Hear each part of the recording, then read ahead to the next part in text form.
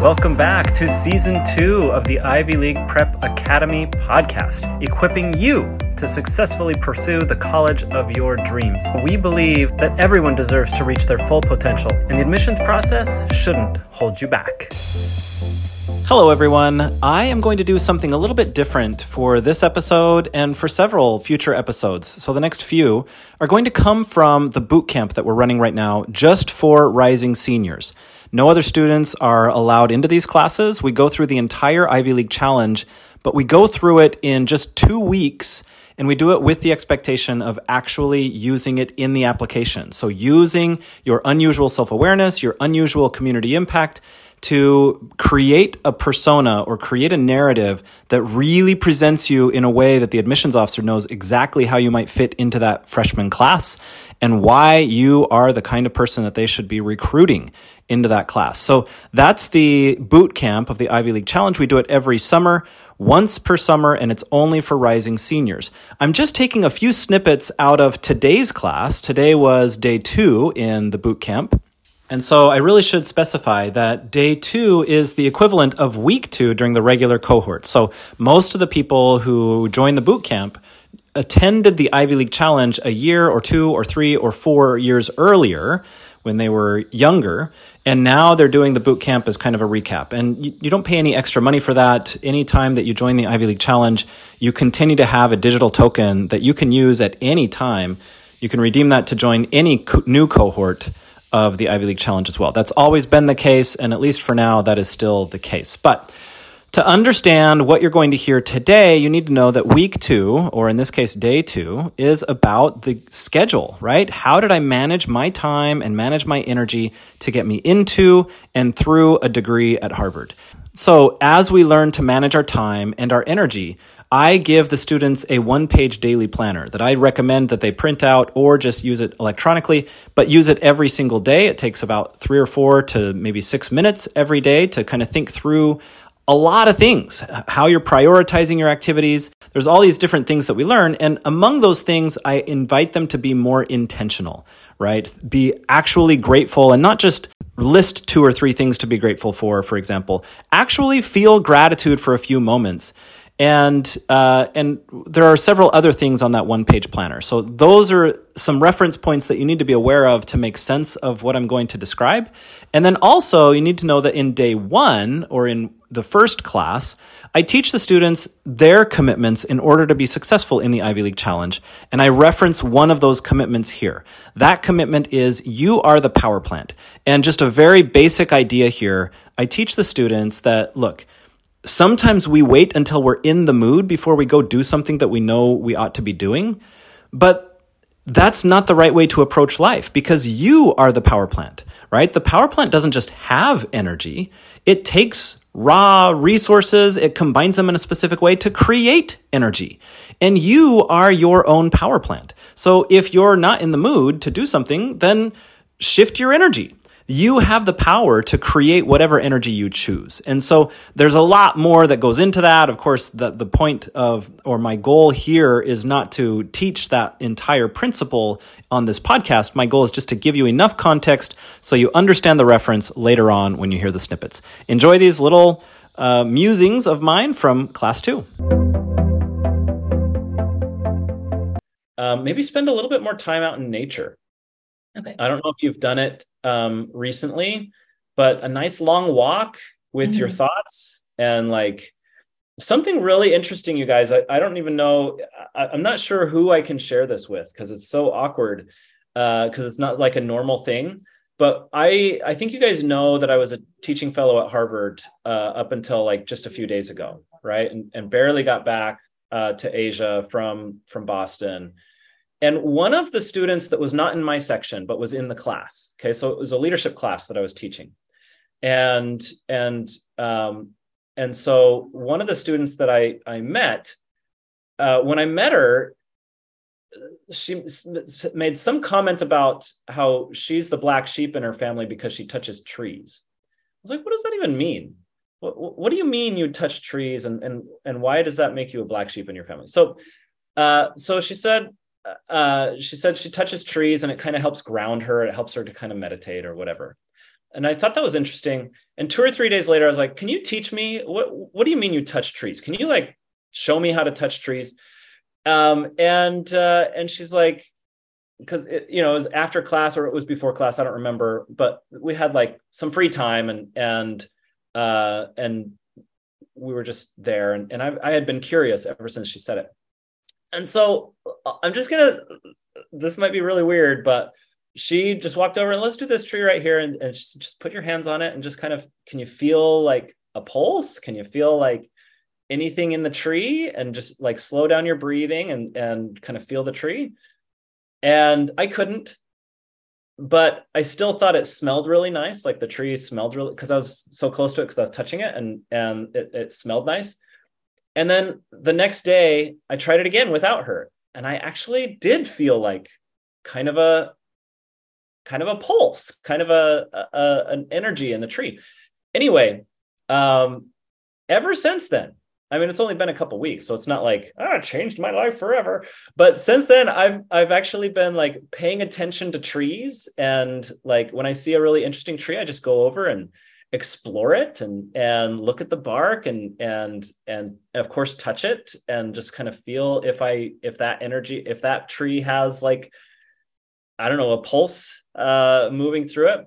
And right before I got on the plane, I bought a book that's like The Secret World of Trees or something like that. I didn't know that this world existed, but there's a few books about trees, and it turns out that trees like are really cool. And so anyway, when you go out in nature, maybe you can explore that too. You can go touch a tree and see if you can like smell it and feel any kind of magic with the tree. Anyway, just go out in nature and be like extra curious. Like I never would have thought to touch a tree and see if I could feel energy or feel a pulse going through the tree. And that to me was a different level of attention to detail. And so when I'm overwhelmed, when I'm exhausted, burned out, and just my body needs replenishing, needs balance, rest is the most important thing for sure. But somehow just nature and like fully embracing nature, like literally hugging a tree or touching a tree or whatever, to me, I don't know. I think I'm going to add that tool to my arsenal. Like I'm going to add that to my recovery just toolbox, that I've got this new tool here that is kind of cool. So if you're interested, you can go try that out too. Take a couple of minutes to feel gratitude, right? That same idea of paying extra attention to the tree. I mean, what a weird thing. Trees are everywhere. Why would we pay attention to it? But it was magical for me just to be more curious about this tree. I wonder how, and now that I've read that book, it's fascinating. Like trees actually have electric impulses that go from roots to the leaves that communicate. And when trees are, I'm just going to give you one quick example. Humor me for a second. In Africa, there's acacia trees or whatever that giraffes love to eat. And what happens is a giraffe begins to eat that tree, it begins to eat the leaves, and the tree sends off a scent.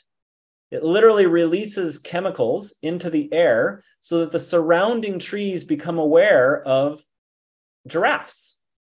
And all the trees in the area that get that chemical communication, they start producing toxins in their leaves. They start sending toxins to the leaves, which takes a tremendous amount of energy for the tree to do this. But the giraffe keeps eating until they've tasted the toxins. They don't keep eating anymore. And the giraffes have learned that they won't, there's no need to go to any trees that are nearby, because those trees will also have toxins. And so giraffes have to travel like 100 yards or 100 meters or more to get to trees that have not received the signal so that they can eat some more. Isn't that crazy? Like these are trees that you think are doing nothing but absorbing sunlight. Here they are, like sending toxins to their leaves and communicating to other trees and looking out for each other. And there are tons of examples like that I learned about when I read almost the entire book on the plane back to Singapore. Just cool. So I don't know, you guys, there's time to be curious. And there's a difference between saying, oh, that's kind of cool, and saying, what?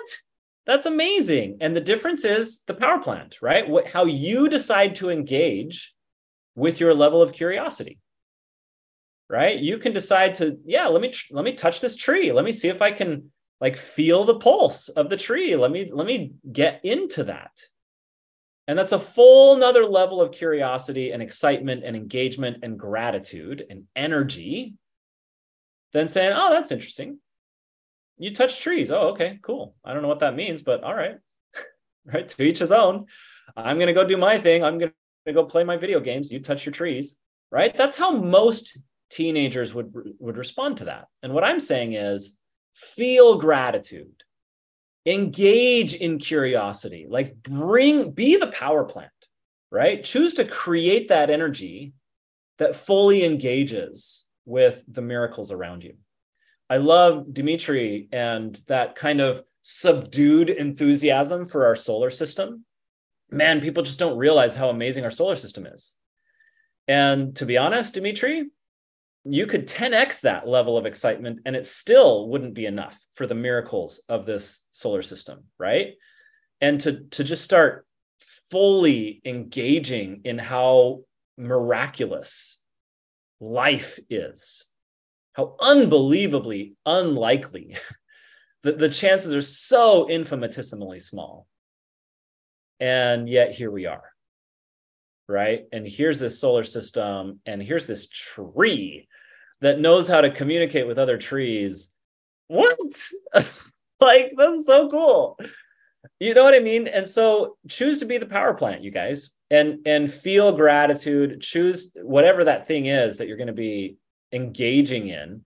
Fully engage, right? Let's choose to fully engage in that. And then this next section, the big wins today. Okay, the big wins. Celebrate what you did today. So, in other words, what are you going to leave behind and not borrow from my system? And what are you going to adopt from my system? What do you feel like has been lacking that you're going to decide to step up now that it's go time, right? Like literally we've got days, not years. We can count down in days until early decision and regular decision applications are due.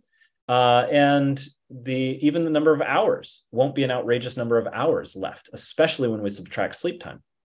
So the number of waking hours that we have left before we submit applications is not a lot. How are you going to choose to step up your daily management and your time management system after today's class? So my hope is that as we've gone over this, you've kind of felt like, you know what, that is lacking.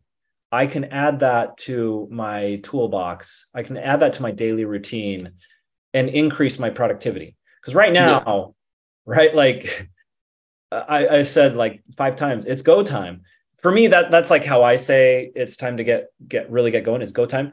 But you know, this is like one of those highly consequential periods of your life, right? From now until you submit applications, each second is precious.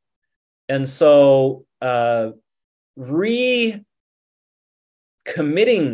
yourself to effectiveness and productivity during each precious second, and being as healthy as possible so that your brain can function, you know, getting the sleep and getting the recovery and all of that stuff.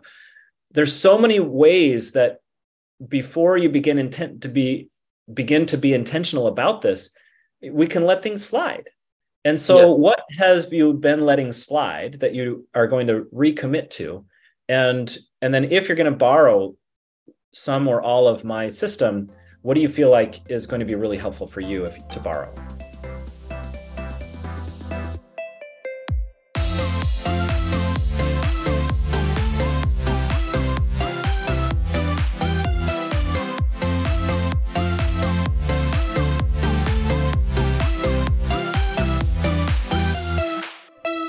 Music for this episode came from We Are Here by Declare P. I'm Steve Gardner. If you like what you heard, please subscribe and share with a friend. Thanks for listening.